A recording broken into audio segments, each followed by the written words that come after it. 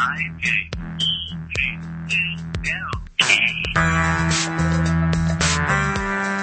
right, welcome to Bike Talk. This is Molly. Today we have two very special guests, Howard and Jeffrey, who are both cycling advocates, and Howard is a lawyer. And I don't know, Jeffrey, what's your official role? A passionate advocate. So I'd like to welcome them to the show today, and I'm just going to have them both introduce themselves and kind of tell us a little bit about how they got involved in cycling, and then how they got involved in the LA cycling scene specifically. So who wants to go first? I'll go first. This is Howard. Good morning. It's a pleasure to be here. I am an attorney, and my law firm is Gordon Edelstein Krepak. Our website, actually, we go by geklaw.com. And we're injury lawyers. We've been doing this for over 25 years. And bicycle law and representing bicyclists has become a very big part of our practice over the last 10 years. And I've been riding bikes in Los Angeles since I grew up here. Back in the day when I grew up in Culver City. Okay. And can always remember riding around the neighborhood, riding to school. Do you remember what your first bike was? You know, it was one of those smaller little bikes that I can't remember the name of. But eventually I remember getting a Schwinn. That's the first one I really remember, when I was about 10 or 12 years old. And, there was always a feeling of freedom, right, a love of the recreation. And in those days, it just was a way to meet up with my buddies, go to the park, have fun, and not be relying on my parents to get around. Right. I think Jeffrey and I actually go back now, about 5 years. Right. And we met on a case that I had, and it was a tragic case. It happened on Pacific Coast Highway. A young man was killed. He was riding along Pacific Coast Highway, obeying the laws, when suddenly he came upon a part of Pacific Coast Highway not far from Pepperdine. Okay. And there was construction going on. A private contractor was doing work on a building on the north side of Pacific Coast Highway. And K-rails, if you know what those are those cement barriers. Right. And he was forced to go into traffic. And suddenly he, along with another gentleman, found themselves in that right-hand lane where vehicles are whipping along at probably about 60 miles an hour. Right. And suddenly a truck came along who was not paying attention, hit our client and the other gentleman, and they were unfortunately killed. And that case, I think, started me really on a road to the advocacy that I'm now involved in on a regular basis. And was that one of the first bicycle injury cases that you had done, or just kind of one that sort of just made you realize kind of that you were needed in the cycling community? Yeah, I think it was more the latter. Okay. That although I'd been involved in many bicycle cases up until that time, this was the one that really got to me. Because this was a young man who worked hard. He actually worked for a bank here in Los Angeles. He was somebody that was riding to prepare and train for a charity ride.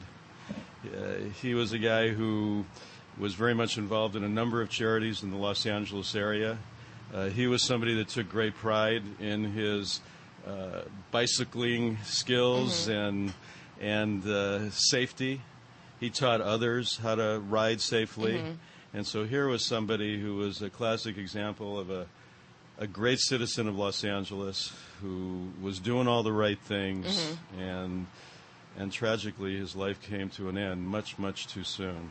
Right. And I think that just affected me in a way where I said, hey, it's more than just representing people who have been injured. This is about being proactive and advocating for bicyclists all over Los Angeles and trying to make this a bicycling city that's not only more friendly but safer for all cyclists. Definitely. All right.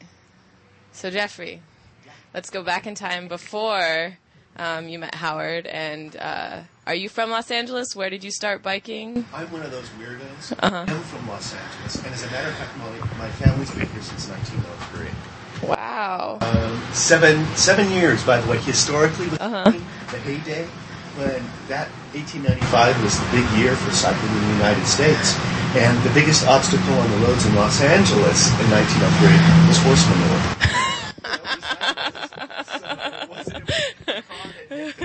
Right. So everybody was, just trying to, avoid that big obstacle, which I'm sure was the conversation at that time. So going back for me, I've always loved cycling, and for me, I don't know, it's a real, if I can use the word, it's a spiritual journey for me. It's very zen. Howard and I talk about this too. It's my first bike was a Murray. Okay. It's a little two-tone red and white. And I can literally remember the day that my grandpa, who I thought was holding the seats, and he wasn't, and it was a turning point in my life. And it was, as Howard cited, freedom. It was liberation. It's just such, and I think that's what a lot of us are doing right now. We're really living that moment of liberation when we get on a bike from all kinds of things, and also in terms of just practical reasons. And so for me, cycling is a way of life, and I think part of this pedaling revolution that's happening all over the country right now, people are re-engaging with that for all very practical reasons. We'll talk about beyond just freedom themselves. Yeah. And so where do you guys bike now? I mean, do you use it as a mode of transportation? Are you using it exercise? Are you using it purely as like a advocacy tool? You bike ride to be political? Well, if I can talk to that a little bit, this is Howard. I use it in many ways. I often commute on my bike, not so much during the week anymore, I have to admit, because then I get all sweaty and it's tough to go practice law and put on my suit and do that whole thing. But frequently on Saturdays, I'll go into the office and I ride, and usually it's about an 8-10 mile ride from me, from my home to work, and I'll get up early, usually get on 6th Street, ride east on 6th Street, and go to my office, which is on Wilshire Boulevard near Western and Normandy, and then ride home. Usually I ride home on Wilshire because it tends to be safer a little bit later in the day than 6th Street.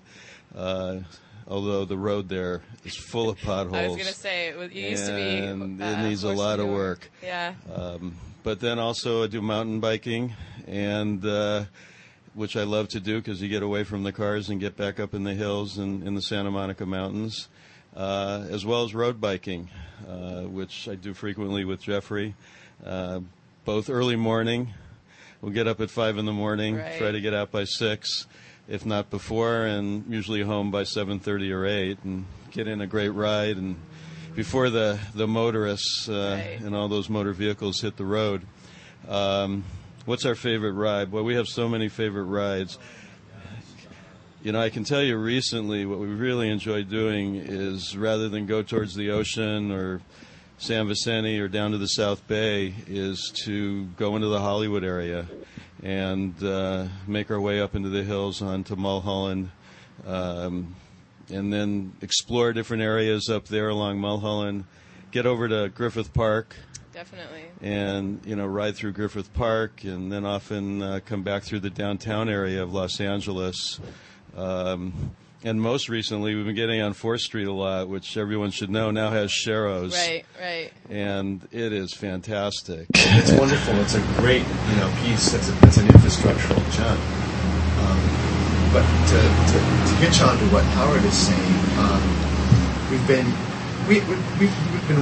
riding these road bikes for a long time, and the other element, and we'll talk about this a little bit later, is we're getting into touring as well. but also short touring through different communities of Los Angeles.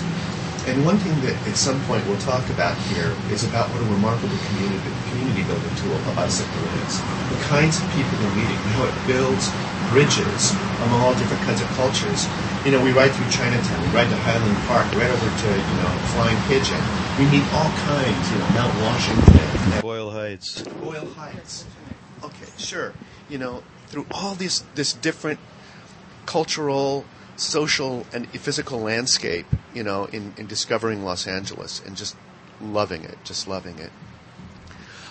Can I go back to a thing that Howard was talking about when we met about this? Because really it was the birthing of really turning a corner for me. This particular accident that Howard was talking about, this individual who was killed, and somebody who was also on the highway at the time, he in particular was a member of our bicycling club over on the west side. And as Howard said, he was training himself for a community event of give back for the Arthritis Foundation. And for a long week's ride, if I recall correctly, Howard? I think it was a 500-mile ride from Northern California down to Southern California. Well, the thing, Molly, is that, the very week before, I had been on the very route where this person was killed. And I recalled, it was a week to the day, the preceding Saturday, my thinking to myself as I crossed this point, my God, these K-rails are placed in such a position that somebody's going to get taken out here because it shoves you right into the high speed of traffic.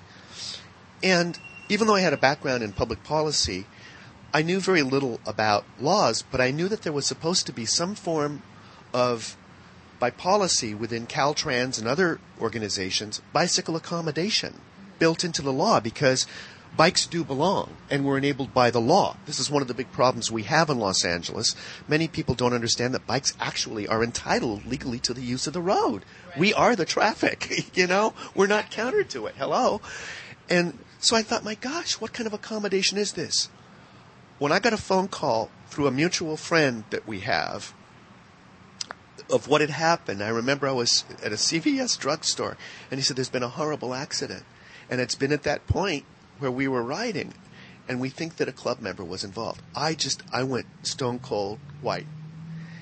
And I became very desperate because immediately what flashed through my mind as I'm standing there in this drugstore is all the stories that I had heard, but they were like far away. Now suddenly it was brought home that bicyclists had been hit. And by the way, at that time it was also discussed that they think it was a hit and run at that point. And I just, oh God, we got to do something. Right.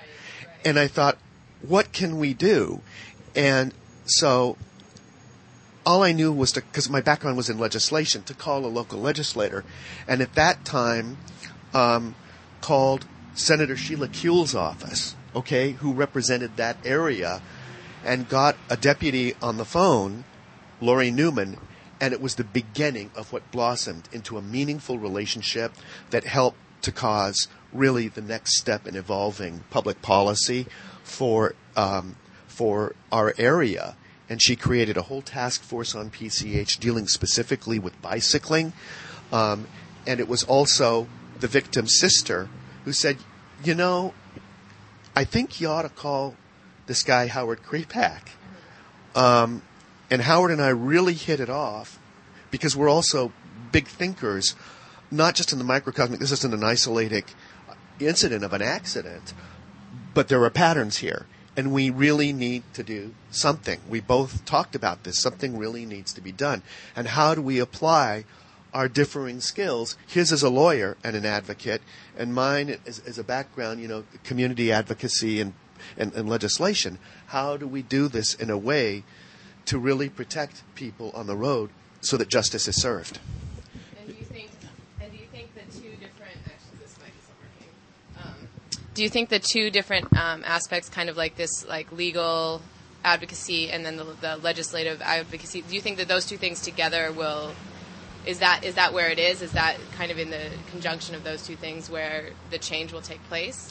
Yeah, I really believe that. I think what Jeffrey and I realized when we came together on this case and met each other and became very much involved with our respective perspectives on advocacy was that certain things can be done from the point of advocating to the public, advocating to our community leaders, advocating to politicians, and that's a long-term process, which takes a lot of work. And on the other end of the spectrum, advocating from a legal standpoint actually takes place a little bit faster, even though many people have this impression that it can take years, which it can. But in the big picture of things, you can actually get things done in terms of advocating a legal case a little faster than you can advocating for public opinion in the court of public opinion. But when I came together with Jeffrey, I said, one of the problems when I represent bicyclists is that we're not usually on a level playing field. The reality is when a police officer comes to the location of a bicycle accident, I know they're trying to do their job, but the perspective they often take is that the bicyclist is at fault.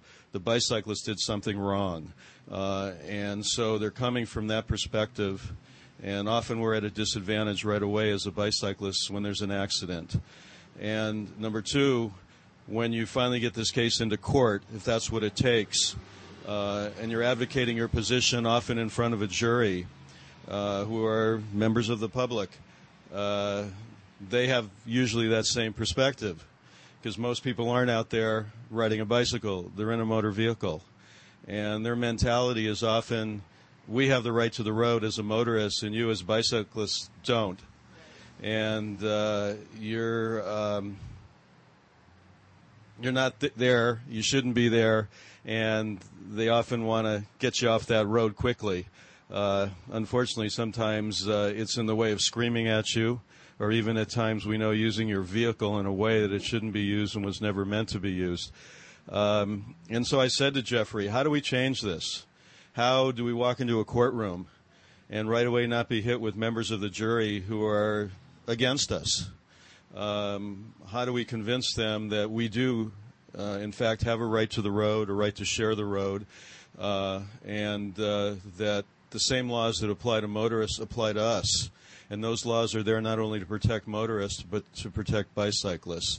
And that's when I realized that I had to do more than just be an advocate and just be a lawyer who was working as hard as I could on my case and doing the best job I could in a courtroom. And that's where I think we teamed up to try and do it from both sides, both the advocacy as well as the legal side. Molly, there's a reality here which there are term limits on elected officials. Okay, so the good news is if somebody's a rascal, they're out. Right. The bad news is if you really have somebody, and I'll invoke it like a Sheila Kuehl, she was termed out. Okay, so part of what is this movement and this revolution, needs consistency, and somebody who has a sense of history. Somebody who's new doesn't have a sense of history to the legislation, to on that end of it, where somebody like Howard plays a really important role. He's here to hang around. That role is here, so there's a sense of history that he can draw on to give what's happening in terms of policy a context and can cite experience that people have had over the years rather than having to rebrief a newly elected official, who looks at you with puzzled eyes, with empathy perhaps, but really? What? Do tell. So you don't have to start the game all over again. You know what I'm saying? Yeah. And so that's where this becomes a very crucial role. And at the same time, one thing that I greatly value about Howard's role is that through litigation, it kind of becomes a watchdog on the public policy thing. I mean, let's face it, when you're talking about a major lawsuit against an agency is really worried about its reputation and what it has done or not done to the law. And when they fall short, a rule such as this brings them to the table and says, wait a minute here. You weren't holding even to your own rules. And what about that? So it's an important function where they need to be wedded. I think this kind of pick up at Jeffrey on what you just said a little bit. People out there, you got to participate in bicycling. It's a great sport. For recreation and to keep in shape and to be healthful, get out there. And also for commuting. Let's commute. Let's get people off the street in terms of cars. Let's get more pedestrians, more people bicycling. It's going to help our environment. It's going to put you in touch with everyone, and it's going to contribute to our communities, and it's going to make Los Angeles a much better place to live. And we're going to need to do that. We're going to need to do that because otherwise we're not going to keep up with the future here. And it's happening in all great cities throughout the United States. So get out there and participate. Number 2, we got to educate.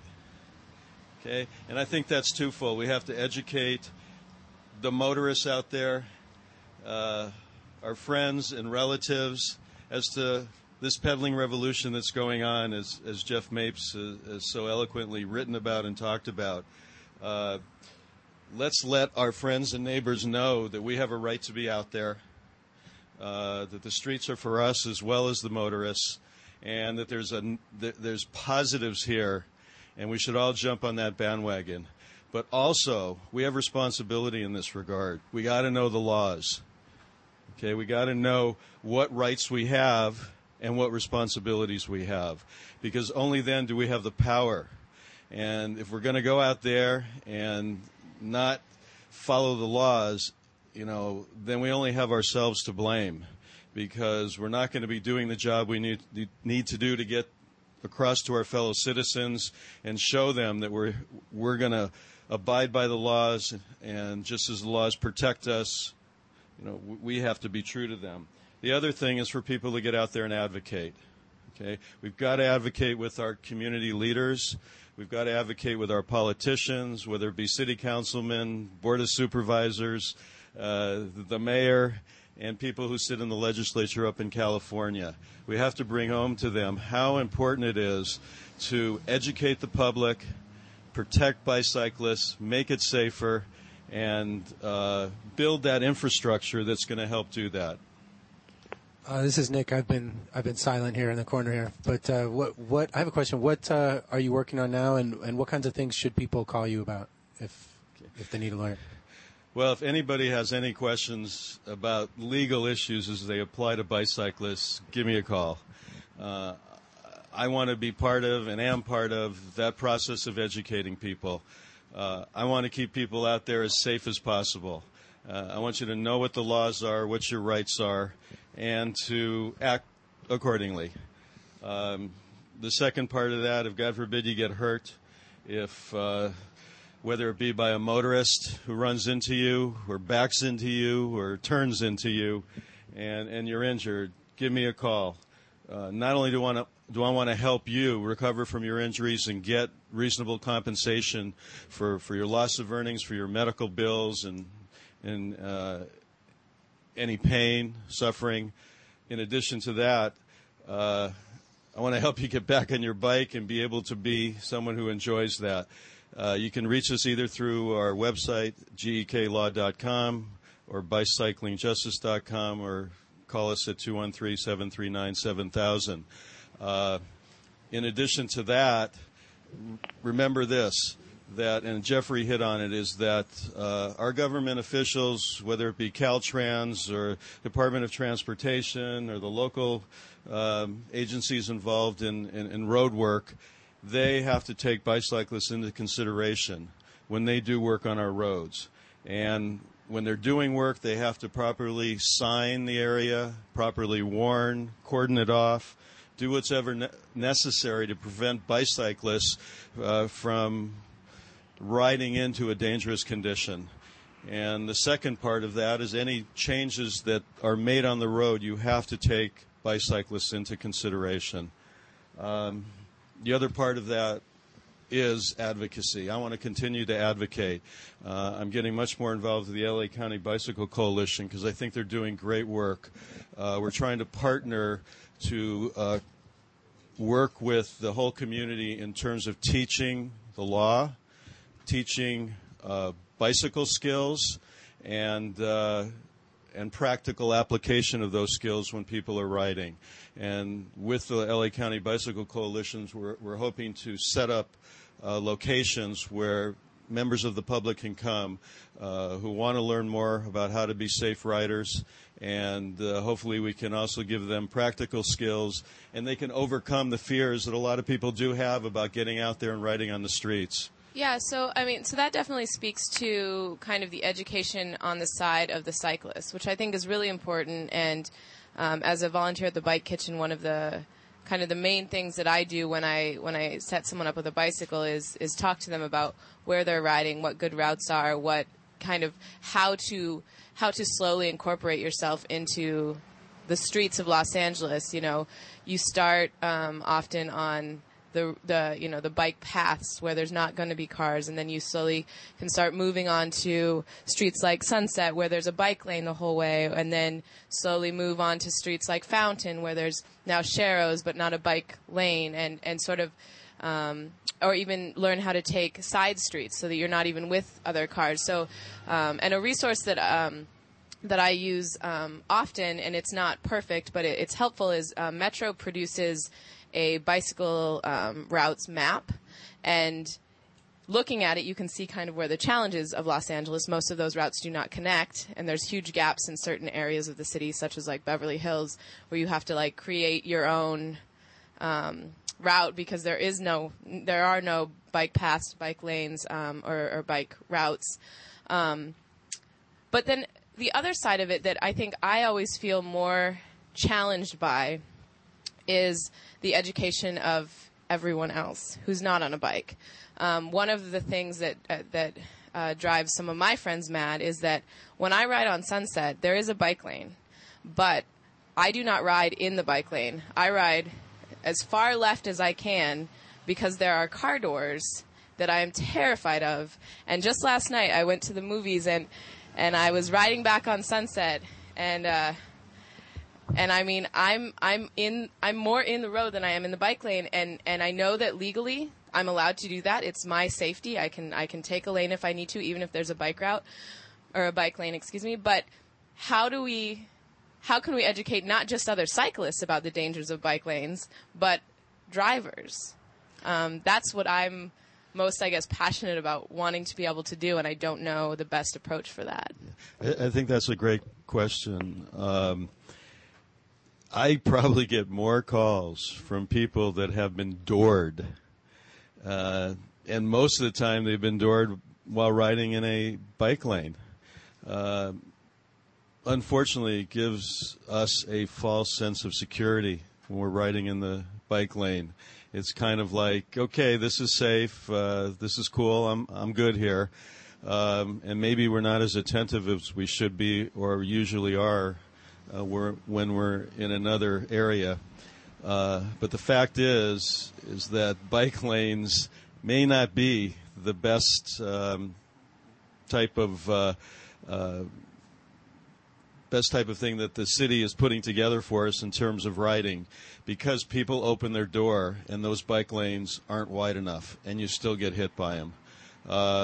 And like you said, you have to ride very far to the left on those bike lanes. And Jeffrey and I have talked about this, and I think he can pick up on it. That's why Sharrows are a great alternative, and in many ways are safer than bike lanes. And Jeffrey, haven't you been working on that from a policy standpoint? Absolutely. Molly, what you describe is one of the real pet peeves, and boy, are you not alone in that. Because, in a sense, I mean, that's infrastructure we're talking about here. Bicycle lanes, paths, routes. Okay, so that's what we mean by physical infrastructure. And bicycle lanes in certain areas will work. Now, one area, just an opinion, where it may work could be along Santa Monica in West LA, Century City, right? Where you have gridlock, right? But no parked cars. But what has been found nationally is that where you create bicycle lanes, people other than cyclists think, well, that's your only zone. You don't belong anywhere else. So it creates a mentality that's collective that necessarily is not so, and legally is not so in California. And in some cases where it's absolutely in your safety, you've got to get out of that zone. And it really is, because they don't account for doors. By the way, there's a phrase in transportation. It's called danger by design. And in some cases, these bike lanes where you have parked cars on the right, okay, in some jurisdictions, and the bike lanes just to the left of the driver's door, there's a design there that creates death, potentially death. And in some cities, they do not, because they have the proper infrastructures, they don't even have parked cars on, they won't put in a bike lane unless it is next to the curb. Okay?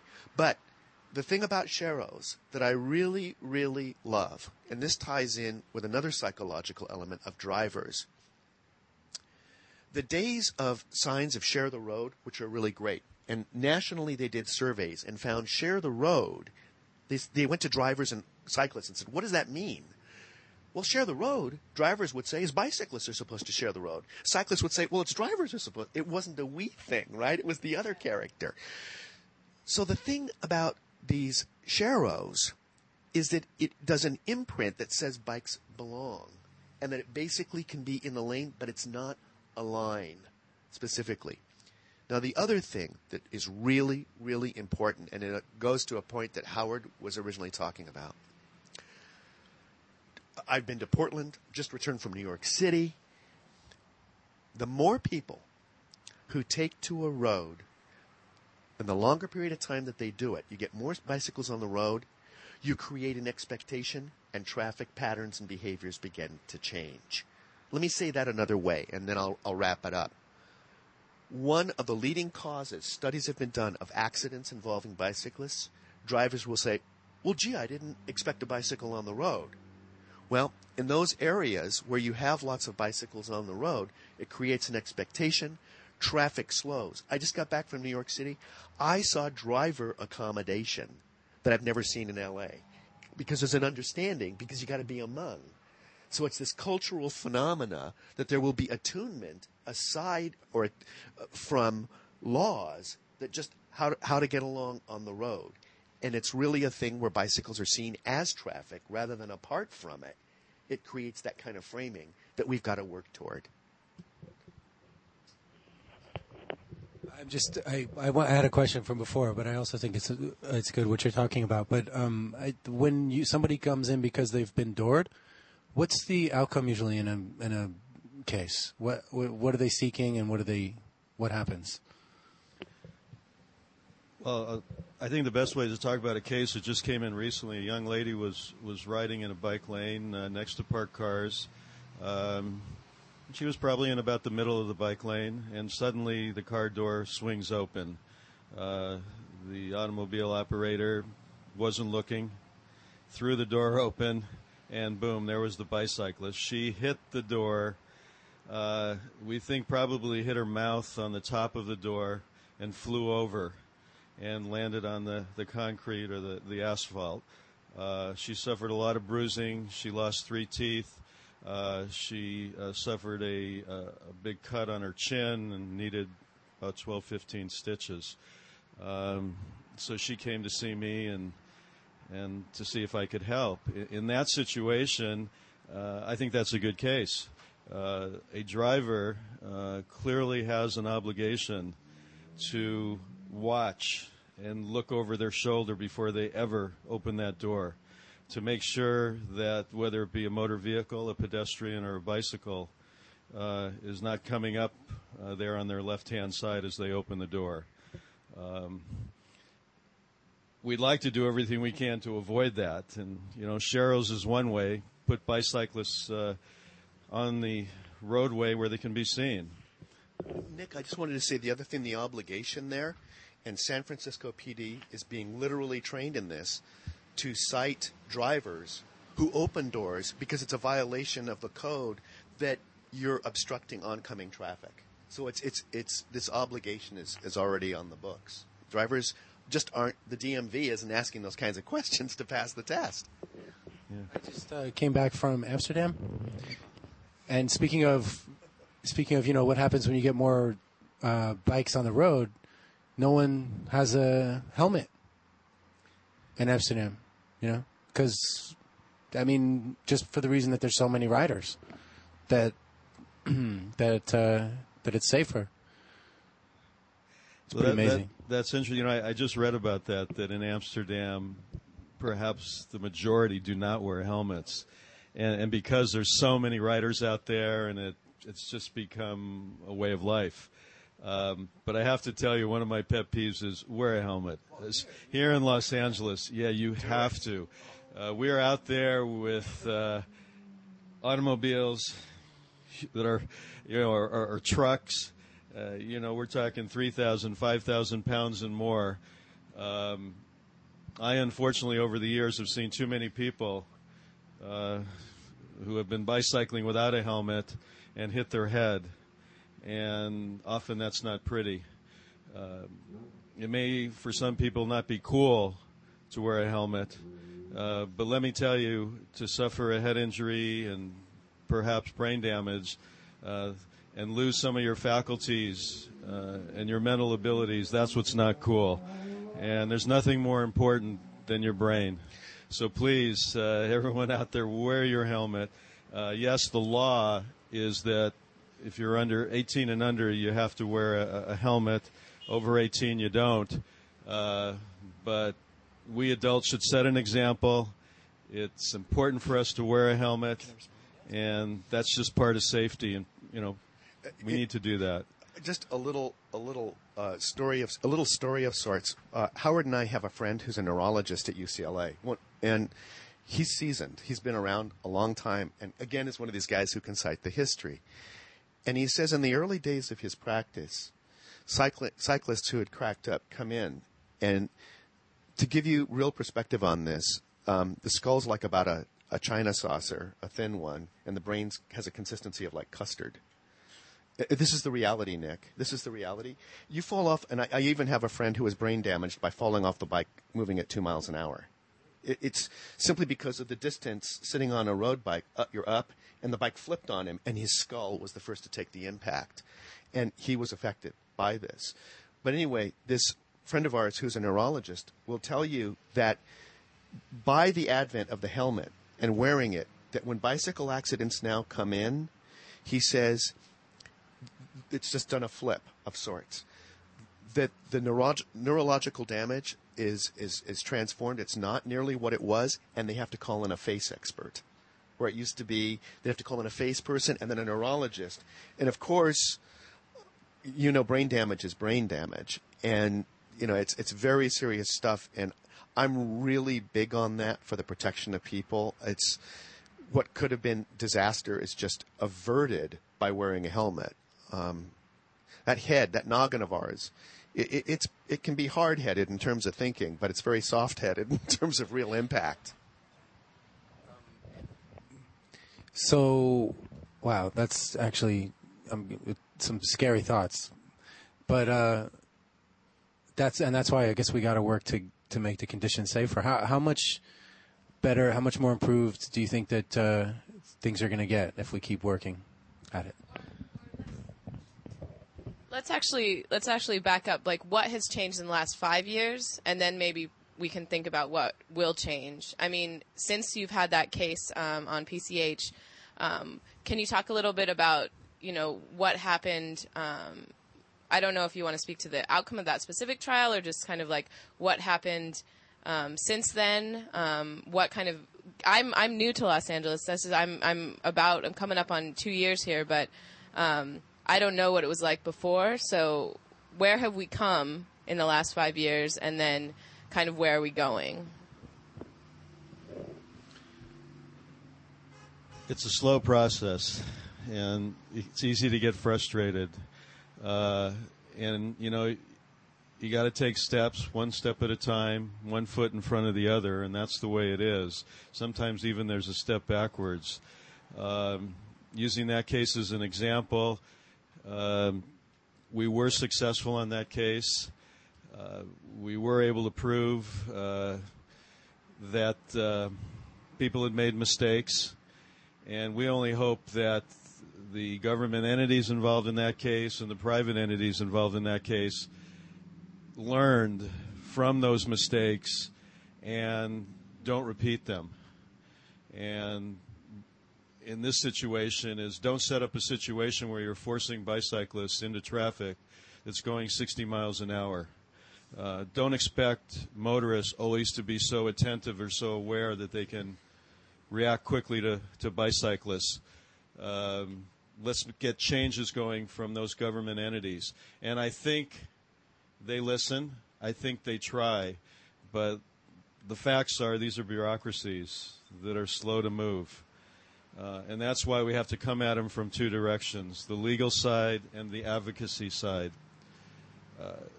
What's going to help that? More and more people riding.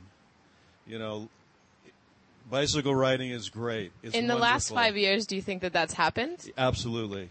Explosion. I really do believe that there's been an explosion. There is more bicyclists out there. There are more people, whether it be critical mass people who are getting out there and riding, whether it be bicycle clubs where it's a little more organized perhaps. I think the racing and competitive part of bicycling has increased, whether it be because of the Tour de France, the Tour de California. I just think people are more aware of that. I think more people are commuting in this environment. It's cost effective. You know, why drive a car, you know, if you can get there perhaps almost as quick and sometimes faster and even for less money. Just a personal anecdote, I was going downtown just the other night to the, you know, it was still light out. It was about 5:30 going down to the City of Lights dinner, which is a great part of the LA County Bicycle Coalition. They're helping particularly Hispanic members of our community who commute a lot on bicycles and working with them to make it more safe for them and to get them the right equipment to help them be safe, including helmets. And it took me from about the 405 freeway in the Westwood area to get to Spring Street downtown about an hour and 15 or 20 minutes at, 5 to 6 o'clock in the evening. And I kept thinking to myself, I would have been better served being on my bicycle. Absolutely. There's a thing here that I think is really important in what Howard's saying, get more people on the bikes. A couple of years ago, I was a member of a particular body, a bicycle advisory committee that was put on by Caltrans. And these two characters come walking in, and they were the speakers for the day. And they were community planners. And a city would call them in and say, look, we want to redesign maybe some of the streets. We want to redesign parking. We want to create, hubs for people to gather, like little villages, whatever. What these guys did is they said their first tool was a lawn chair. A lawn chair. What we do is we sit on the corners and we count the number of bicycles that go by. Well, why? Because they said that they get an assessment of the city, the jurisdiction, the city. The more people who are on the bicycles, the safer people feel in that city. The more that there are bicycles, the more there's a sense of connection and that feel of community. The fewer the bicycles, there's a sense possibly of fear. There's more isolation because a bicycle is a real mix-it-up social tool as well for community. So what they called the bicycle was the canary of community. It's the real indicator of the quality and the character of the community that you're in. And that just really hit hard for me. And that's, to pick up on your point, Howard, of everybody, as many people getting out there for all these reasons. And I'm just thrilled in the last 5 years. I'm seeing people out there that I've never seen before, taking to all kinds of bikes. I mean, even what we call beater bikes, dragging it out of the garage, taking to the streets, cranking and getting those wheels rolling. I love it. Well, I think it's part of the revolution, so to speak. And, the people out there now who are trying to move our agenda, you might say, forward, maybe we're the ones that have been doing bicycling for more years or perhaps have a greater passion or love for it. But we need to talk to others about it. We need to get others involved. We need to help them to learn how to ride safely, to learn good bike practices and safe riding practices, and teach them how to change a flat tire and how to keep their bike in good shape. That's our responsibility. Those of us that are out there and want to see more bicycles and want to see this as a more consistent and way of life for everyone in Los Angeles. So what are some bike laws that people should know besides the helmet for people under 18? Yeah, those are good questions, and I brought some of my lists here today. First, understand bicyclists have all the rights and responsibilities as motor vehicle operators, okay?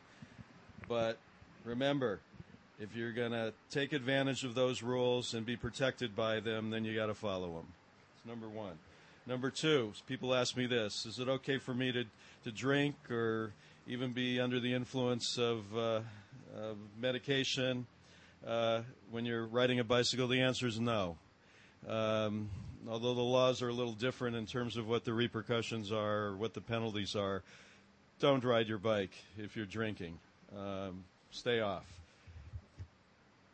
What else? Equipment. This is important to know. We know there's a lot of fixies, whether the messengers around town or others that enjoy it. Hey, those are great bikes. Ride your fixies. But actually, the law provides you have to have at least one brake on the bike. Okay?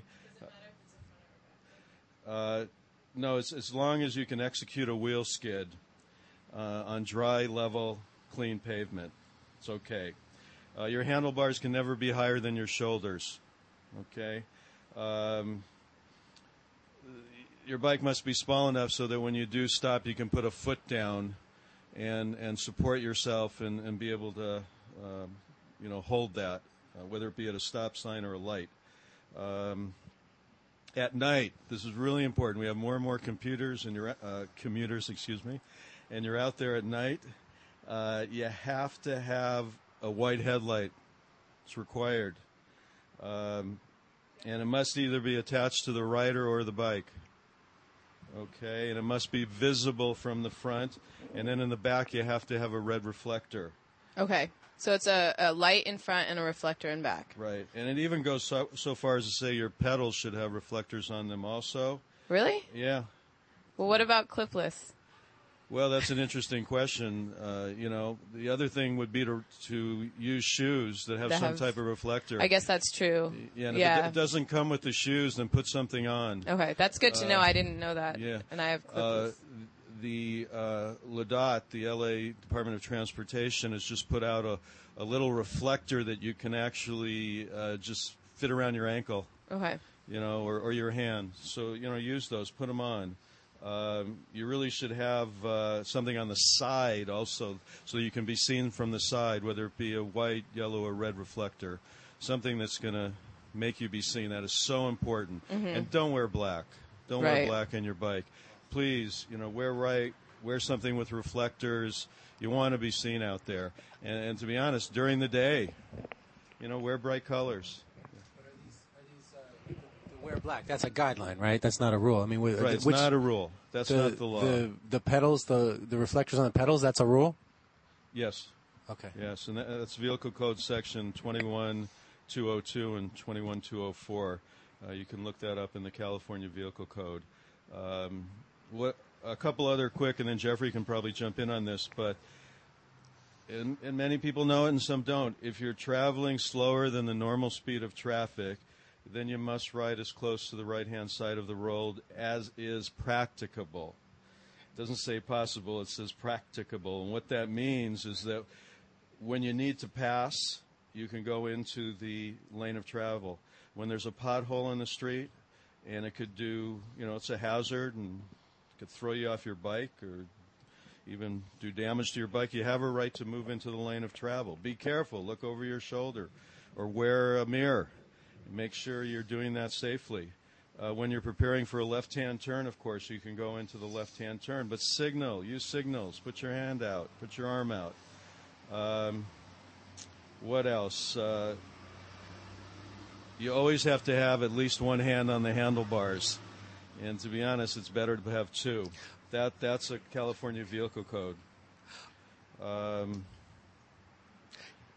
lot of people ask me this: can we wear earphones? Can we listen to music or have earphones? The answer to that is only in one ear. One ear. You can't put it in both ears. That's the law. I'm sorry? Well, you can have it as long as it's not interfering with your ability to handle the bike safely.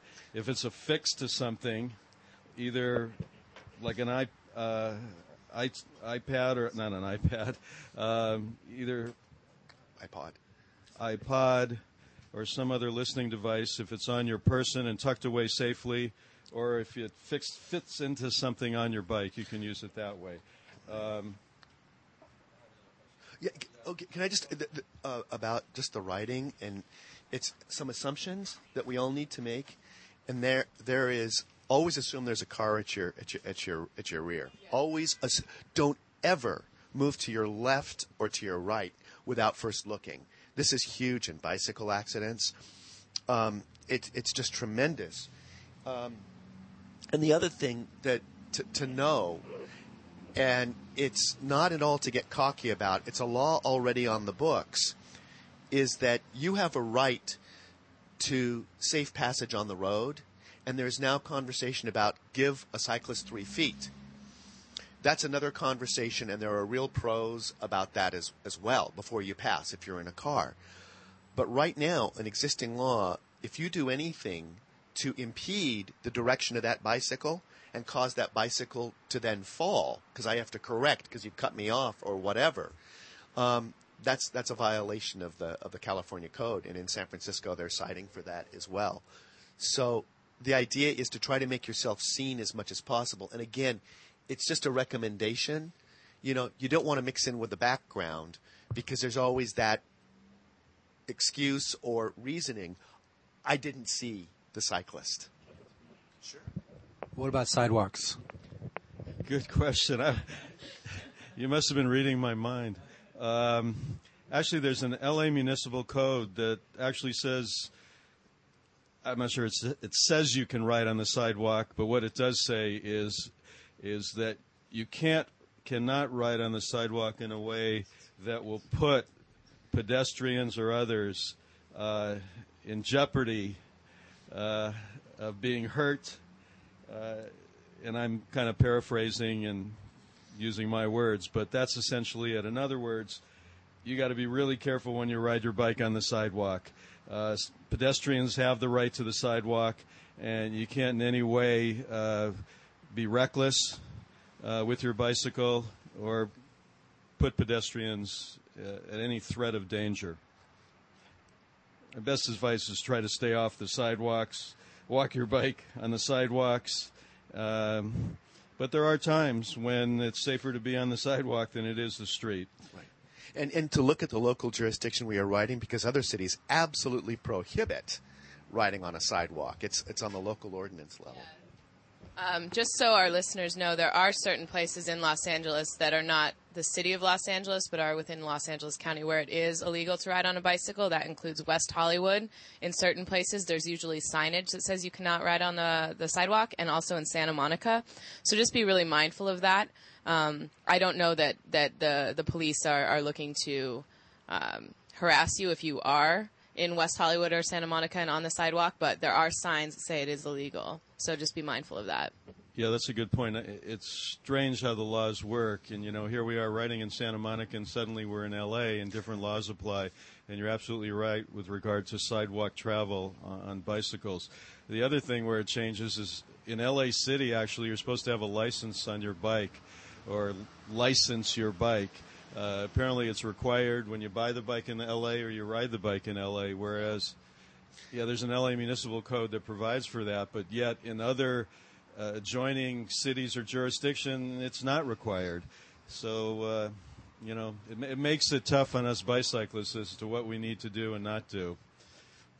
It would be great to have a little greater uniformity here. So actually with that, I think we're going to take a little musical interlude.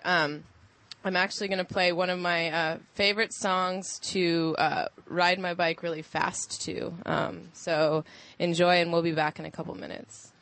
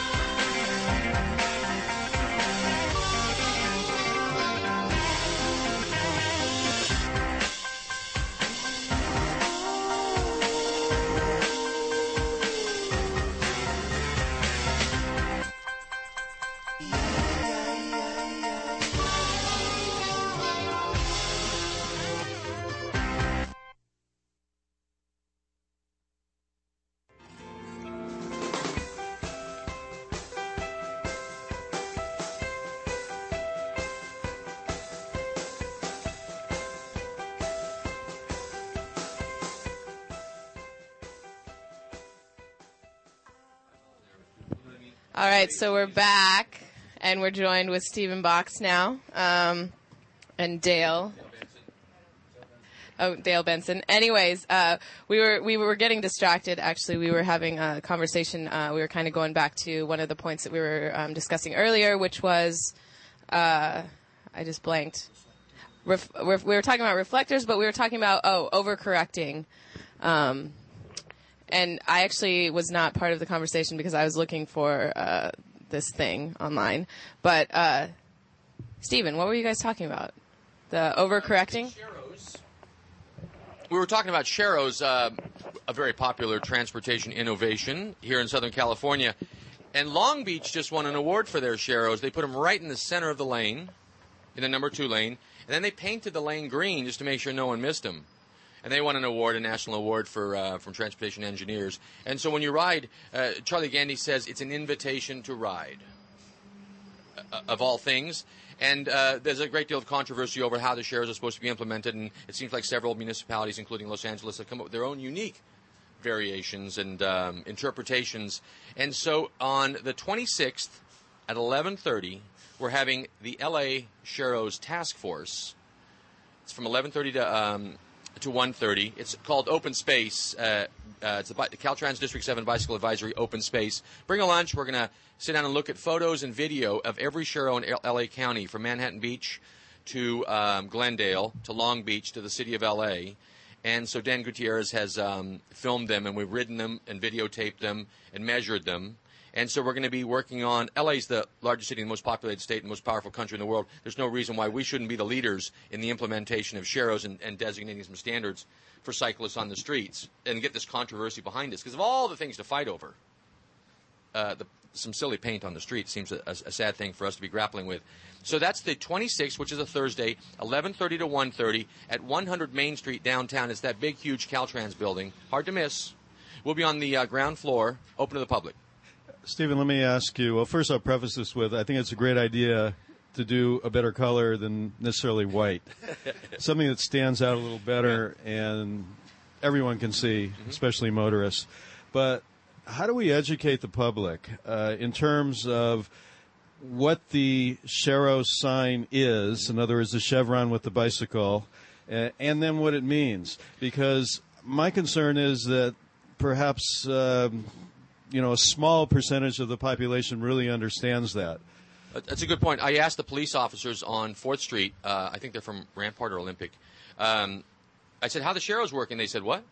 I said, the shared lane marking. And they said, what? And those are the police. Yeah, this is the police officers. And they were on the street patrolling, and they were ticketing someone for something.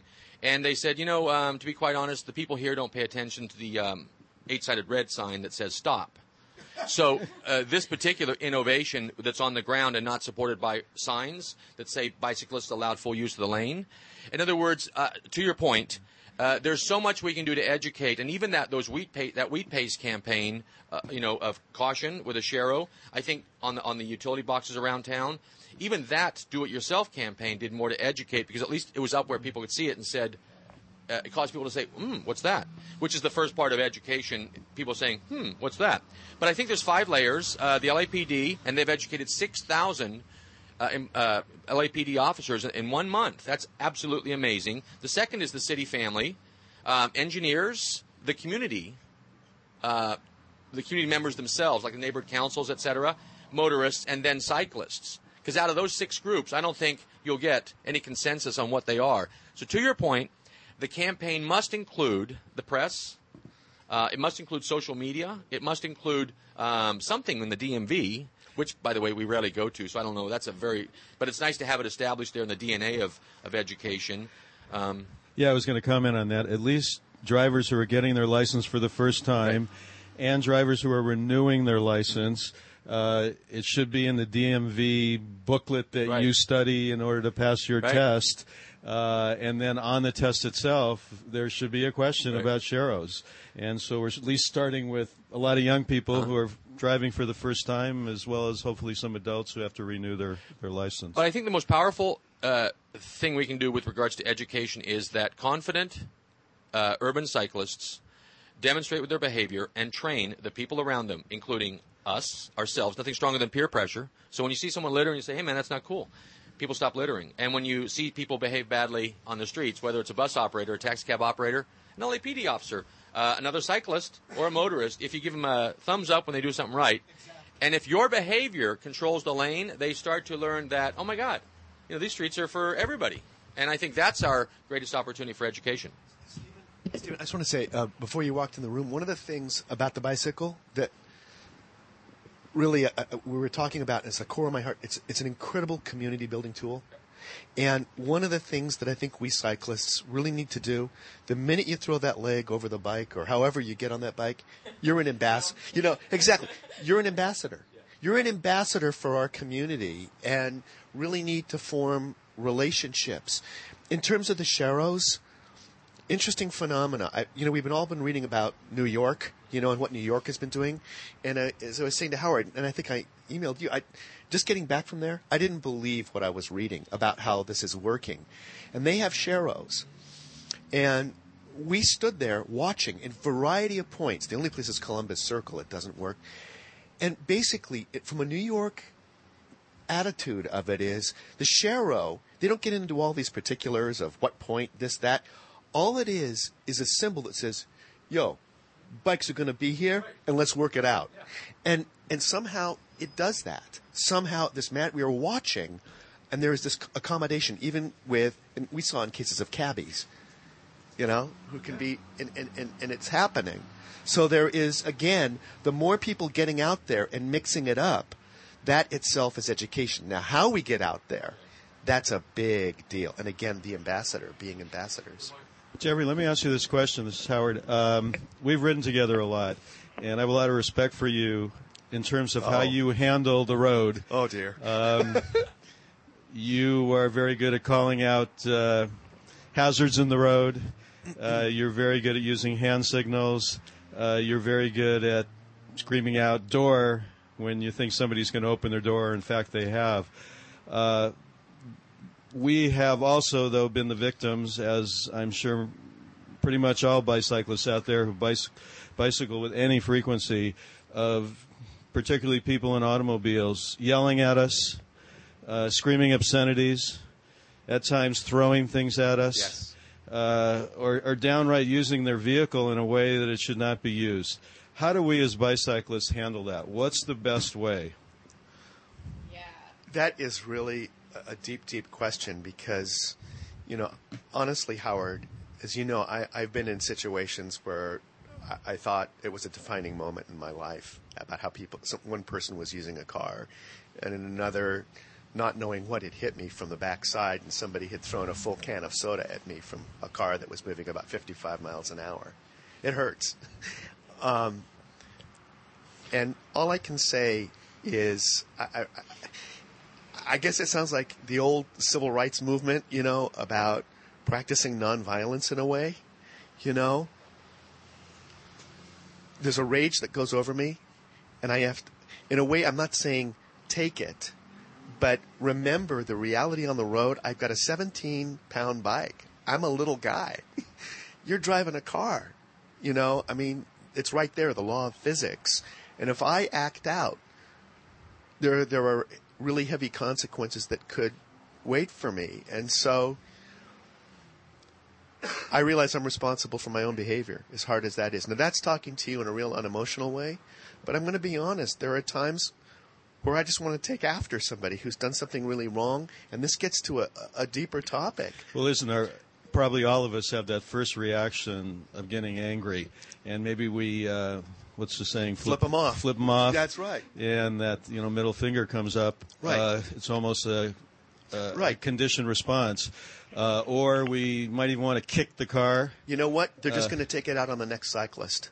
That's how I see it, and that's the story I tell myself. And it's usually somebody who's very vulnerable because it can be a power relationship.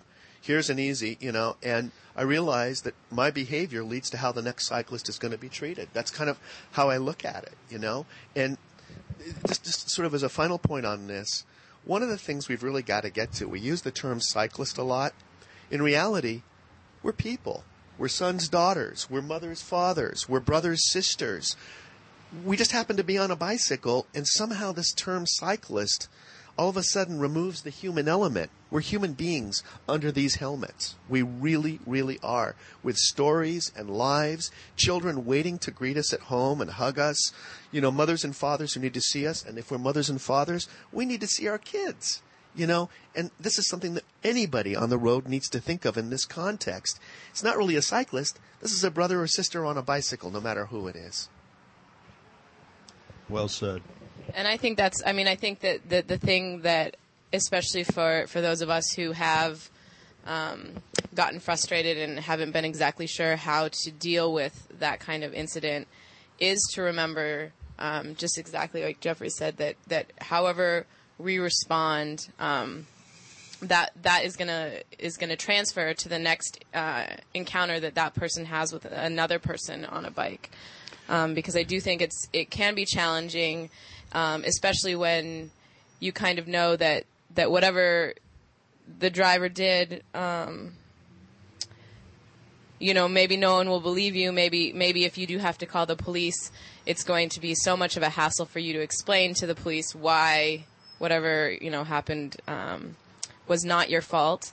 But I really think it is a good reminder, because I know as a road cyclist who can get very upset when someone is honking at me. One of the things, and this is something we talked about earlier in the show, that I've gotten really good at is because I don't like riding in that door zone, and because I'm often taking a lane even when there is a bike lane, I've gotten really good at very calmly speaking to the driver that's honking at me, or speaking to the person who is, shouting that, get in the bike lane and that sort of thing. Because the reality is you're usually on a bike, you're usually going to catch up with those people, especially if you're going on a street like Sunset or Fourth or Fountain, whatever. I mean, they're going about the same speed you are.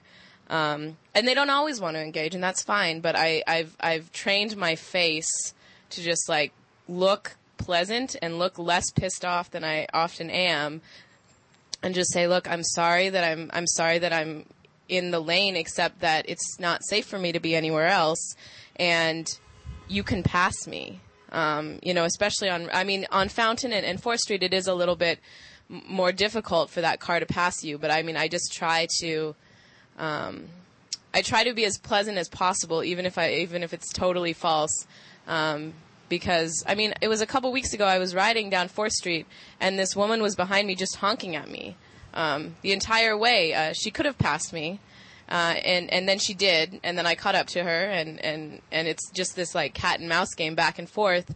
And because it's happened enough, you can sort of say, okay, take it in stride, she just doesn't understand, and the best thing that I can do is just continue on my way. And, if I do catch up and her window's open, I can try to engage, but you have to be careful, because people often feel like the reason that I'm on my bicycle is to just get in their way. And it can be a challenge, but I do want to just remind everyone that it might not be fair, but whatever you do is going to impact how that person treats the next, person on a bicycle that you see. That they see. Yeah, that's absolutely true. And, from a legal standpoint, the best rule of thumb is don't antagonize. Don't take the situation and make it worse than it is. As you said, maybe, if anything, kill them with kindness. I do know this, is that because I was contacted recently, and perhaps others here also were, about the city attorney has been asked to look into the potential for local legislation, on an LA municipal level, to add a civil remedy that would allow bicyclists to bring an action against operators of motor vehicles for harassment on the road. So at least our officials in government here are looking at it. They're thinking about it. It's on their mind. They're looking to see how to better protect cyclists in that situation. And that's an area we can all advocate more for and ask our local officials to continue that mindset, to try and pass ordinances and regulations that are going to help bicyclists and keep us safe. You know, there's one more thing you can do when you experience conflict on the street. And by the way, Jeff, you're absolutely right. If I might back up, the getting on a bike is actually a great metaphor for life because you have to communicate, you have to negotiate, and you have to cooperate in order for it to work. And so actually it works on the bike and it works off the bike, so there's no better way. And I think it's a great reminder sometimes that we all have places to go and we've got to get along or it's not going to work. But if you experience something on the streets, some conflict on the streets, one thing you can do is go to labikemap.org and you can load the data yourself. And whether it's a road condition, a road rage incident, just engineered conflict, like you just notice that this particular intersection just doesn't work for anybody, and that's why we're having people yelling at each other. Or it might be an individual, a near miss. It might be a hit and run. No injury. But the thing is, if we log, if you're injured, by the way, you'll have to wait until you get done mending, I'm sure, to get. But we want to collect the data because Dr. Christopher Thompson, when he had that incident in Mandeville Canyon, that wasn't his first incident. But if we don't collect the data, some time ago, a year and a half ago, July 4th weekend, Dr. Christopher Thompson was coming down the hill behind two cyclists. Their presence on the streets irritated him. They had a bit of a exchange of communication. He pulled in front of him, hit the brakes, sending them into the back of the car, severely injured. One guy left his teeth and bits of body part, in the back of the car. And in this particular case, cyclists prevailed in the sense as a community because he was prosecuted and found guilty and is doing time. But it wasn't the first time he'd had an incident on the same street with cyclists, but in the other cases, the police didn't respond, or the city attorney or the district attorney didn't respond. But the point was, if we collect good data, we can show that this license plate keeps turning up. So you see, if the LAPD doesn't have online reporting, and if it takes 2 hours to fill out a police report, and the hassle factor is holding people back, this makes it easy for us to collect data and hand it to the police and say, look, or to Bureau of Street Services and say, look, we're having incidents on this street because of the maintenance, or to Caltrans, or to the county, or whoever the supervising authority is. The other thing is, if you look at the map, every red dot is a collision, and it is absolutely incredible. Six incidents at one intersection? Well, there's a problem. And we should be able to use that as an opportunity. So it's not just me. It's us. It's the community. And that map then is a resource that we can give to our leadership and say, we need some help here. It's labikemap.org. Stephen, I want to ask you about that. We got 85 cities in the county. So when you say LA, does this account for the diverse cities, or is it just the city of Los Angeles? It's actually the whole area, because we don't know I couldn't tell you where the boundaries are, and I can't even tell sometimes the street name because I go by landmarks and road conditions and hills. This is how I ride sometimes, from gelato stand to gelato stand apparently. But so I can tell you that better. But the thing here is, if you're riding, the idea is that you can hit it with using the map just by pointing at the location. You can use addresses if you know them. And so it doesn't matter. It's not held back by the boundaries, because you're absolutely right. You can't ride across the street in this town without hitting another municipality authority or, oh my gosh, it's the Army Corps of Engineers. It's like there's so many people in charge of the streets. But this is one way for us to get them together and say, there's a problem here. Can you help us fix it? All right. So I'm trying to think if we've covered everything in terms of the laws. I'm sure not. I guess something that would be helpful for me to maybe understand, and something that is perhaps a little bit frustrating, is what happens when you have been hit and you do have to call the police. Is it? I mean, how should you tell them what you need? Is it that you need to tell them to take a police report? Because I know that there's some times where they say, oh, it's not necessary. Is it always the smartest thing to do to file a police report? Kind of what's the process of when you're hit? What are some smart things to do? I know that I was hit about a year ago, and I was fortunate enough to have, people around me who could advise me. And, so I was keeping like a journal of like how I felt, what was happening, keeping track of everything. Do you have any other recommendations? Because it's one of those things that I got hit. And I went off the bike, and all of those things that people had told me to do, like, don't reach your arm out and, all that stuff. I did everything wrong, because you don't, it's just your instinct. But I mean, the fireman asked me questions like, do you want to go to the hospital? And I was saying, I don't know. I mean, I just got hit by a car. I don't know what's going on. What do I mean, it's so overwhelming. So if this is something that we can kind of talk about so that people have it in their mind, even again, you might not remember it. You might not be able to follow it to the T, but like, what are some recommendations for when something does happen like that? What's kind of the process? Let me just comment. You're absolutely right. We don't expect to be in an accident when we get on our bike in the morning or in the afternoon to either take a ride or go to work or go to the grocery store. We don't expect that. So when you get hit, hopefully it's not serious. But even if it's not serious, the answer is yes. You should make a report. Okay? You should get and compile any evidence at the scene. Get names of the driver. Get his insurance information. I say his or her. The make of the car, if we're talking about a vehicle, of course. The license plate. Get the person's, all the information. Okay, that's the best thing to do. Write that down. If you have a camera with you, many of us may have a cell phone that takes pictures. Take pictures. Take pictures of the vehicle that hit you. Take pictures of your bicycle. Take pictures of any of the harm that has come to you, bruises, anything. If you're injured and the paramedics come to the scene, so your injury is a little more severe, you may be in shock.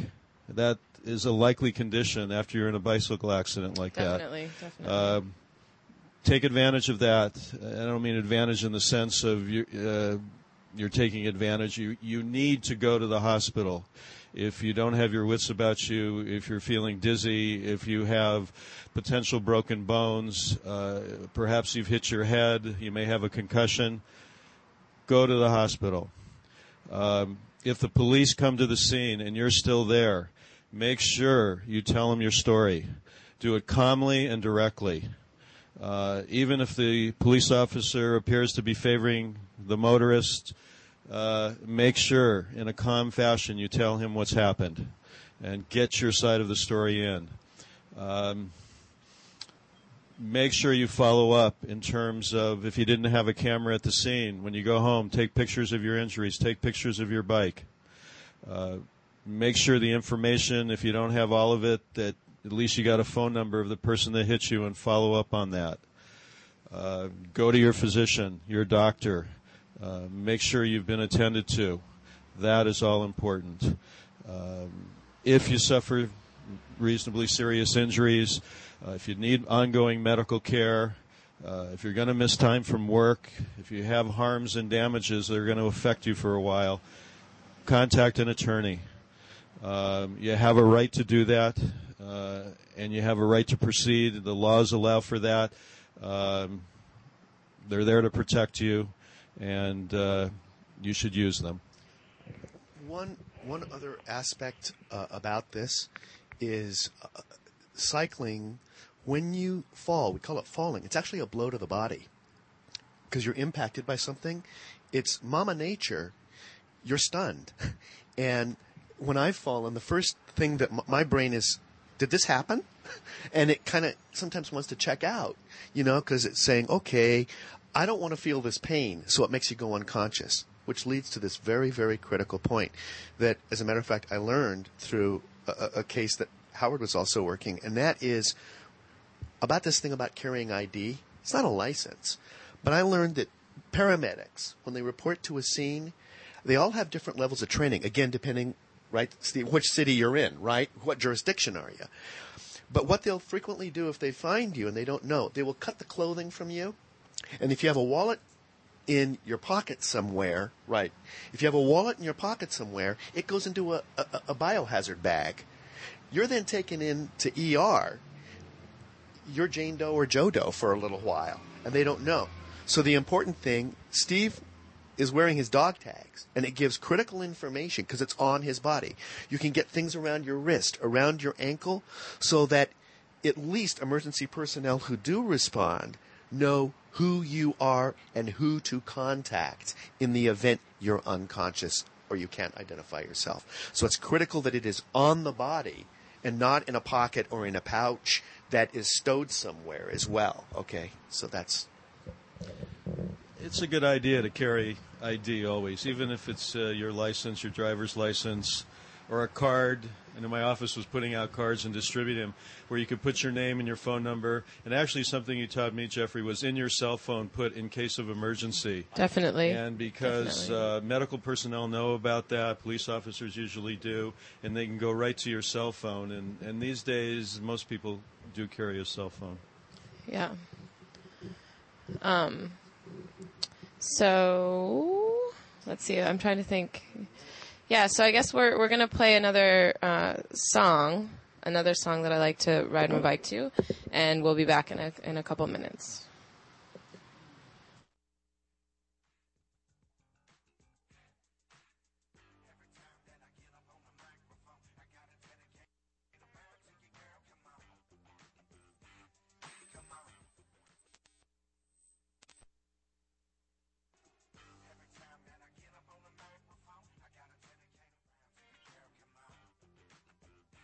And I broke the machine. So that was our interlude because I don't know how to use technology. But yeah, we could all start singing to you guys. Actually, I kind of want to lighten the mood, if that's all right. I would like to talk about our cycling and riding our bikes and what our favorite time of day is to ride. I know that we were talking earlier about how you guys have sort of like started taking to the Hollywood Hills around Griffith Park. But if you were going to recommend a ride for someone, let's say, who has only been riding as a commuter, they've only been going from, let's use my old commute, where they're only going from like Silver Lake to UCLA, and they're taking a route like Fountain to Santa Monica Boulevard to Westwood. That's all they're doing. That's all they're just back and forth. What kind of route would you say, like, you should really check this out, and it's going to make you fall in love with riding your bike for fun? Well, I'll say this. If you're riding from Silver Lake and you're going to go to UCLA, you can ride Sunset for a while. That's not a bad street to ride. But once you get into the Beverly Hills area, especially where the streets start to wind after Whittier, I don't recommend being on your bike. There are no sidewalks for the most part there. Cars are speeding along at up to 45, 50 miles an hour. It's curvy. Don't do it. So at that point, you want to get onto a street. Could be Wilshire Boulevard. We'll take you over to UCLA. Perhaps the safest is Santa Monica Boulevard. And the reason for that is there is a bike lane. And I think as we talked about earlier, I'm not sure whether we were on the air or off the air, but the bike lane that is on Santa Monica Boulevard now goes, I'm not sure exactly where it starts on the eastern end, but it's pretty far out, and certainly all through West Hollywood, there's a bike lane. Yeah, and I mean, my favorite places on Santa Monica to bike are actually after Beverly Hills, because all through West Hollywood, you're in the door zone, which again, like, is my least favorite thing in the whole world. But right at Avenue of the Stars, another bike lane starts up all the way through to the 405. Right. It breaks apart in Beverly Hills, but you're right, all the way to the 405. And I know we frequently take that when we're going east to west, and we'll get on Santa Monica Boulevard. You can then, a good ride is to get on that road, Santa Monica, take it through Century City, get on Sepulveda, you make a right-hand turn. You can then make a left-hand turn. Jeffrey, what's that street? Ohio. Yeah, it's not a bad street to go on to. You can actually then go through the VA, the Veterans Administration. As long as you are polite and courteous and obey the laws, they'll be okay with you. And you can go through the Veterans Administration there, where there are very few cars, if any. You can come up on, you actually go underneath Wilshire Boulevard. You can come up on the other side and come out at San Vicente. You can then go down San Vicente, which most people who ride bikes in Los Angeles know is a heavily frequented thoroughfare for bicycles. That'll take you down to the ocean. You're right at literally at the ocean looking down on it. You're up on Palisades Park. You can then ride ocean there along Palisades Park, and it's beautiful. If you like, you can go down then from there onto the bike path in Santa Monica and into Venice. How do you? Okay, this is a question I have because I always end up taking California down that crazy thing. I don't know how to get from ocean to the beach without being totally unsafe on that crazy California descent onto PCH. I think for me, and everybody can chime in on this, the best way is to stay on ocean until you get to Pico. And then you make a right on Pico, which you're kind of at kind of a landmark. There is a Shutters Hotel, and that will lead you directly onto the bike path. It's a natural way to get on there. And then if you go left on the bike path at that point, you go down towards Venice and Marina del Rey, and eventually you can make your way down to the South Bay on the bike path. If you were to go right, meaning you're going north on the bike path at that point, you climb up. Well, not climb; it's pretty flat. But you go through Santa Monica, I think as far as Chautauqua, and even beyond that. Right. You get to Temescal Canyon, at least about there when it stops. Yeah. These are like some great routes, but I want to tell you this really corny thing that we've been doing of late. I've been on a road bike for about 30 years. Okay, I'll just say it. I'm 56. And I'm going through this whole new chapter of discovery in cycling, and I put together a touring bike. I mean, really one of these corny things.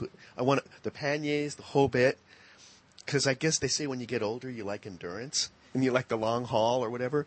And so I put together this bike, and Howard's threatened he's going to put one together. A group of us guys have. And I want to talk about Sunday mornings in L.A. because did you know that in the heart of Los Angeles there are roosters? Did you know that there are actual birds in the city of Los Angeles that you don't hear on every other day? And the other thing that makes Sundays so remarkable, that is a great day for people who do not necessarily have vast experience in dealing with the road skills and traffic to get out, discover their city. Did you know that certain cultures are in the streets? There are parts of the city where we've been riding at 6:30 in the morning. In certain areas, Southeast Asians, remarkable, selling these vegetables. These were wonderful green vegetables out of buckets that you wouldn't normally see. All the different kinds of cultures that are out there. You'll never see this from a car, folks. But you get out there, and it's an extension of the slow movement.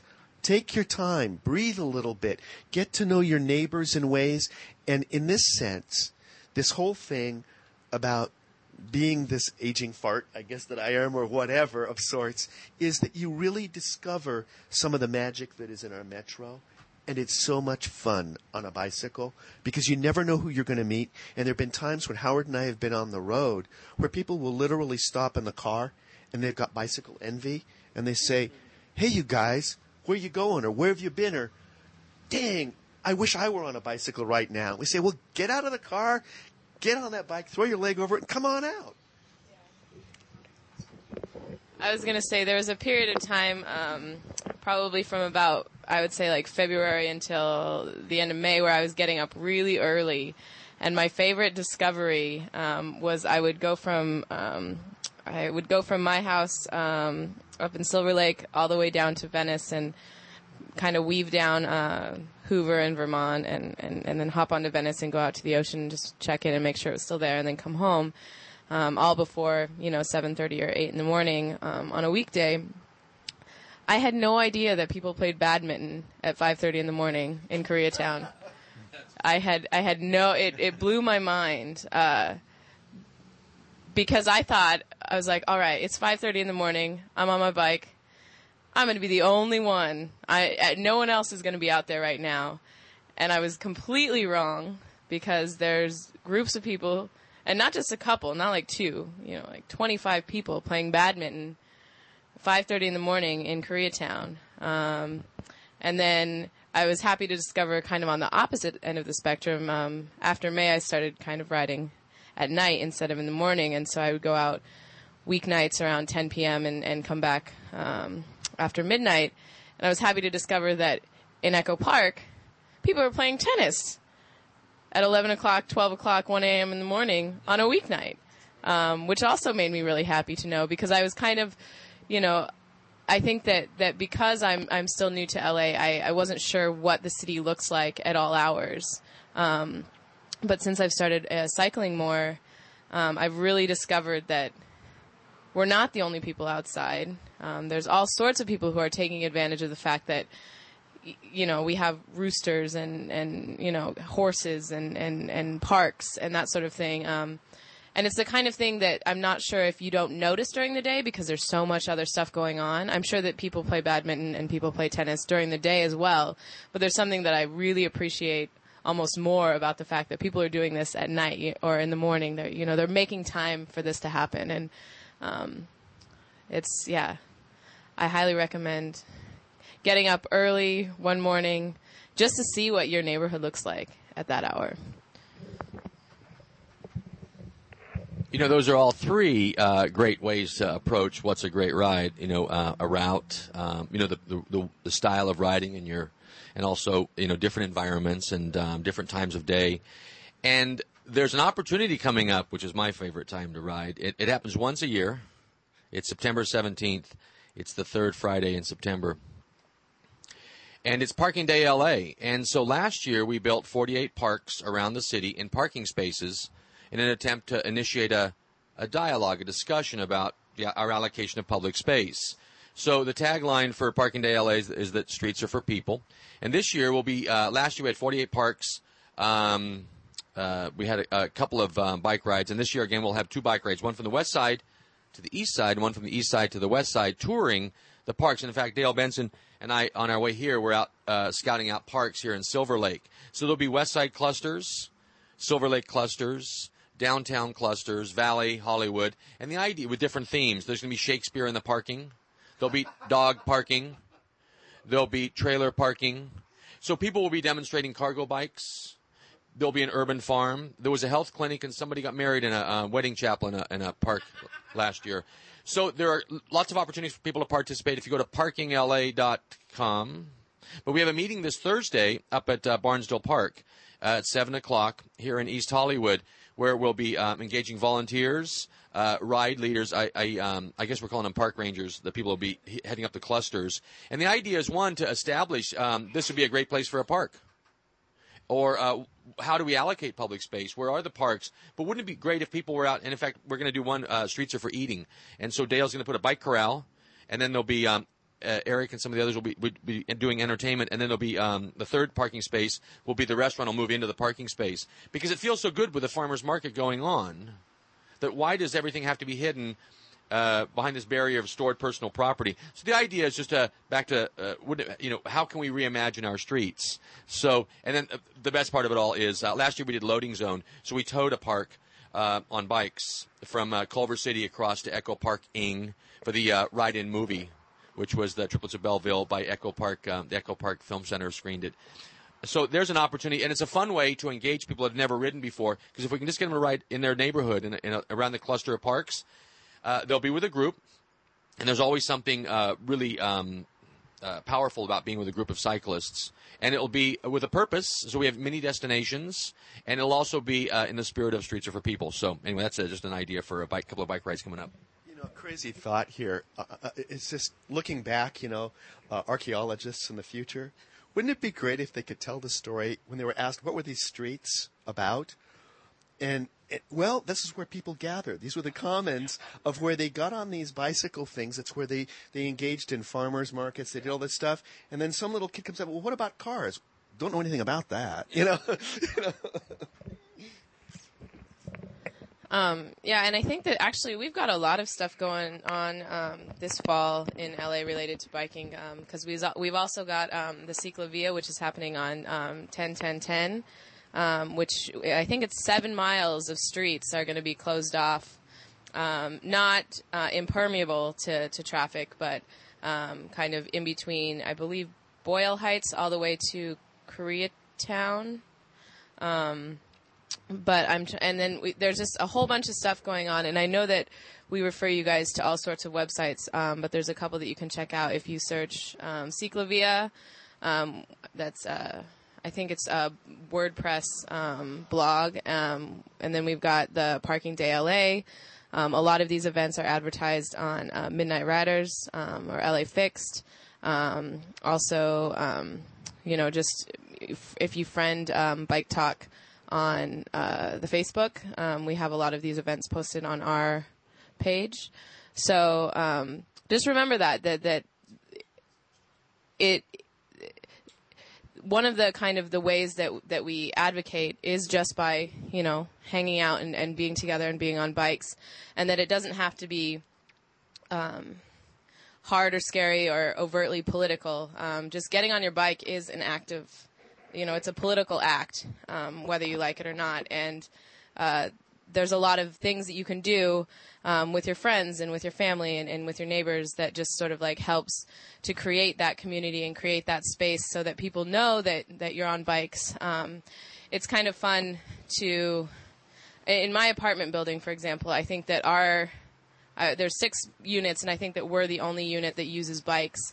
And at first, everyone was, asking us about, like, what are your shoes about? Because my shoes make a lot of noise when I'm riding clipless, walking up and down the stairs with my bike. And now they're used to us, that there's a whole bunch of us kind of coming in and out of bikes. So whenever we have a party, there's, like at least 25 bikes in my bedroom that we're just sort of storing. And it's really exciting to sort of see people getting used to bicycles. And we didn't have to do anything crazy or like talk to them about like our crazy advocacy or anything like that. We just, are present on our bikes. When they ask about our parking spot in the apartment complex, we say, well, we don't need one because we don't have any cars.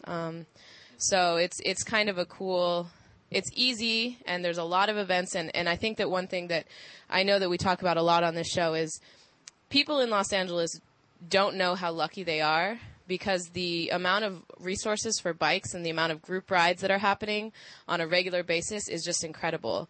Any day of the week that you want to go on a bike ride, something is happening. You can go by yourself. You can go with your friends. You can meet up with groups of people from all over the city in all different areas, whether you're kind of south or central or west or north or east. There's great things going on for everyone. So, I think that we're really lucky, and I know that we kind of invoke a lot of these other cities as great examples of infrastructure, but we've got the community. We really do, and we're really, really fortunate, and we shouldn't lose sight of that, because that's what will make Los Angeles biking something that's possible. That's really well said. I think it all starts with the community, and it comes back to the community. Not to repeat, but in your own neighborhood, ask people where are the good places to ride around here. Find out the clubs, organizations, bike clubs. They have websites, and there's always suggested rides. Exactly like you said, there are rides going all over Los Angeles every day. And not only will you find a good ride, but you'll meet nice people. And you'll see things you've never seen before. You'll see them, and even if you've been in those areas, you'll just see them in a different way on a bike. As you know, I'm big on safety. Know your own capacity.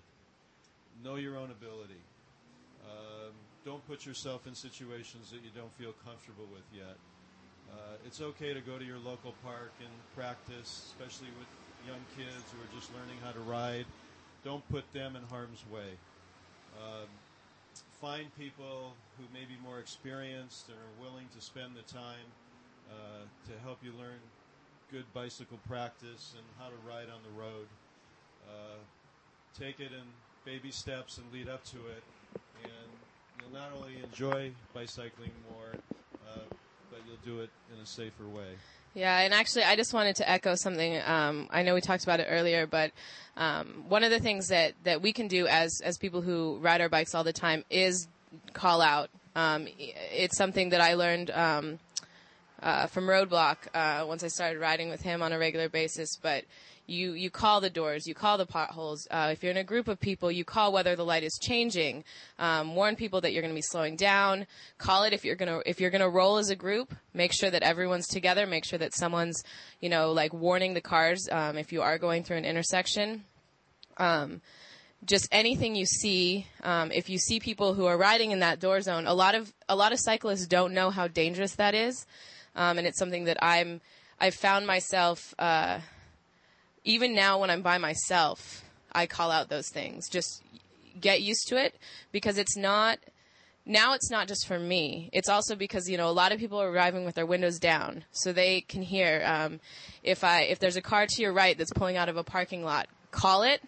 And I just start saying bike, so that it becomes, kind of a routine that you're looking for those things, and not only are you aware of them, but whoever is surrounding you is aware of them. Pedestrians on the sidewalk, if they know that you're calling out these things, and that means that they know that this is like can be a dangerous activity. Another thing, I have a couple friends who wear whistles whenever they're biking, and they just ride with their whistle in their mouth, and if they see a car on the right or a car back or a car turning in front of you, just blow the whistle, call it. You have to communicate. And one of the kind of exciting sort of anecdotal things about that is I can tell when I'm becoming a stronger cyclist, because it's not so hard for me to shout those things.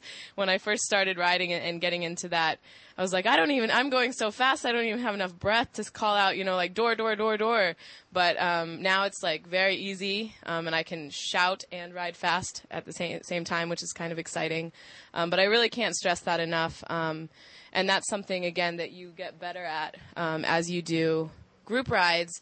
But it's also something that, now that I know how to do it, and I do it on a regular basis, I can teach other people, other cyclists who maybe don't understand that you need to call a light, or that instead of speeding up and slamming on your brakes at the red light, you can slow down a little bit, watch for that light to change, and call it, and call changing. And I do think it's really, really important to do that.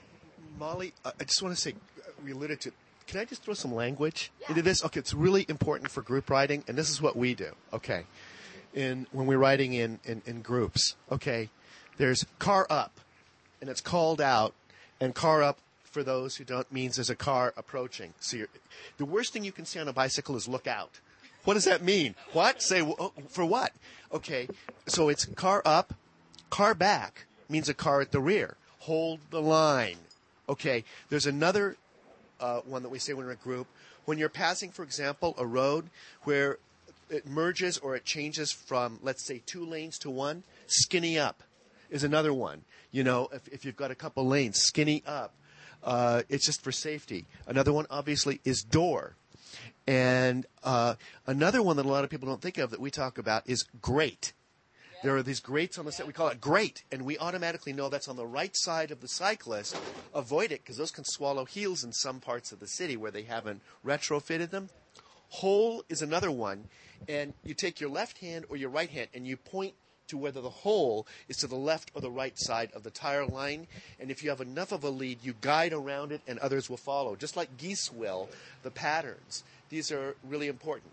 Traffic, light up. And again, when you're at a stop, and you want to cooperate with others, you call out when it's about to change, looking at the opposing yellow, saying, it's changing, and then people will clip in or they begin to get on, and you approach when safe. So those are just some of the basics. I just wanted to say, Jeffrey and Molly, those are just excellent advice. When you're an urban cyclist, there are a whole new responsibilities and a whole new way to bicycle for your own safety. And you really have to learn those. Yeah. You've got to use that voice and yell out. You've got to use hand signals, as you've so noted. and make eye contact. Make eye contact with those motorists. You may have the same rights, but you're up against a 5,000-pound vehicle, and we're on a 20-pound, 30-pound bike, whatever it might be. So we have to know more and be more aware and more attentive than motorists are. And we have to know the language, and we have to know the rules to get along safe and well in an urban environment. So I think we're gonna try one more song if I can make it happen. But if not, I think we're gonna kind of close it. I would like to thank again Howard and Jeffrey and Dale and Steven and Nick and Chicken Leather. We'll play a song and then we'll do your announcement. Yeah? Okay, I'm gonna do the announcement. Supposed to give those to hot chicks. Okay, so this is whoa, too much going on. Hello, this is Bike Talk.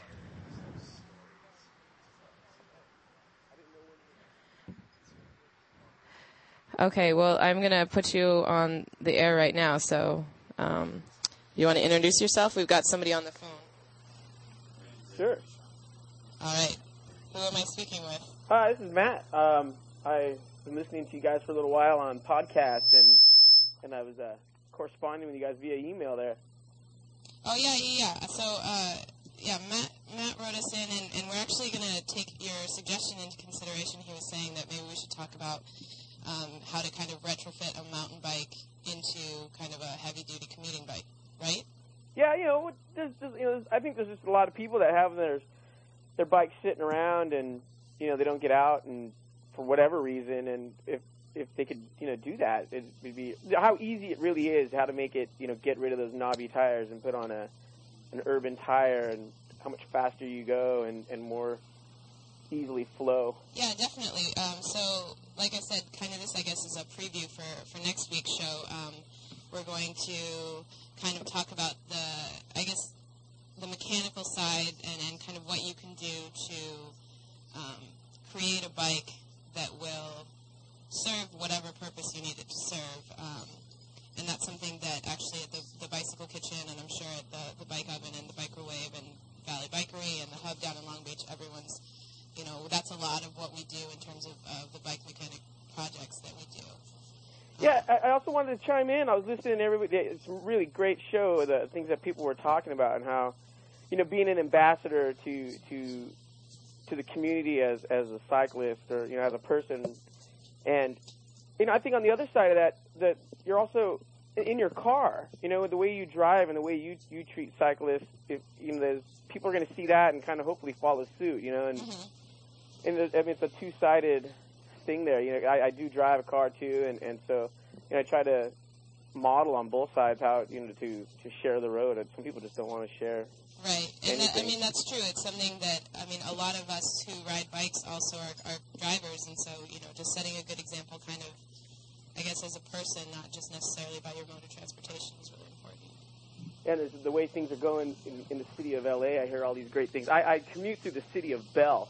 If everybody's been paying attention to the city of Bell, there's not much focus on cyclists these days. It's pretty much what the city council is doing with the money. So you don't see any of those kind of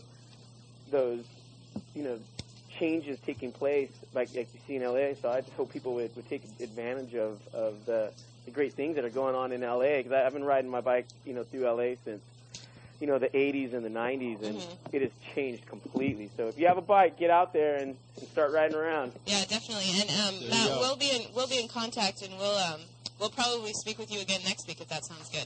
Sounds great. All right, take care. All right, you guys, how's it going? All right, so I'm going to make a quick announcement.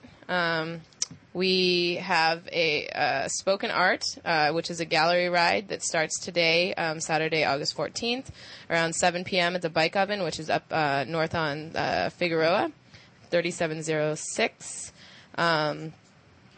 It is featuring artwork by all sorts of great people in the bike community, and it's happening tonight. So if you're listening live or if you're listening to the podcast later this afternoon, make sure you stop on by. I'd like to thank again all of our visitors. It was really cool to have so many people in the studio today, and I hope everyone enjoyed listening. And hopefully we will have these guys back in the near future. And let's see. I think that's it. So, yeah, everyone have a good week. Ride on, and we'll see you next week.